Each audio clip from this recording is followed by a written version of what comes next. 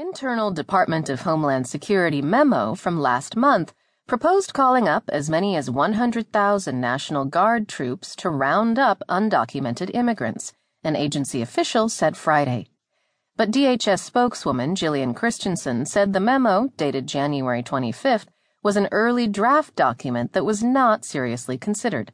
The department is not considering mobilizing the National Guard, Christensen said in a statement to USA Today. The memo was first reported Friday by the Associated Press, which drew an angry response from the White House. Press Secretary Sean Spicer said the AP report was 100% not true. "It is false," he said. "It is irresponsible."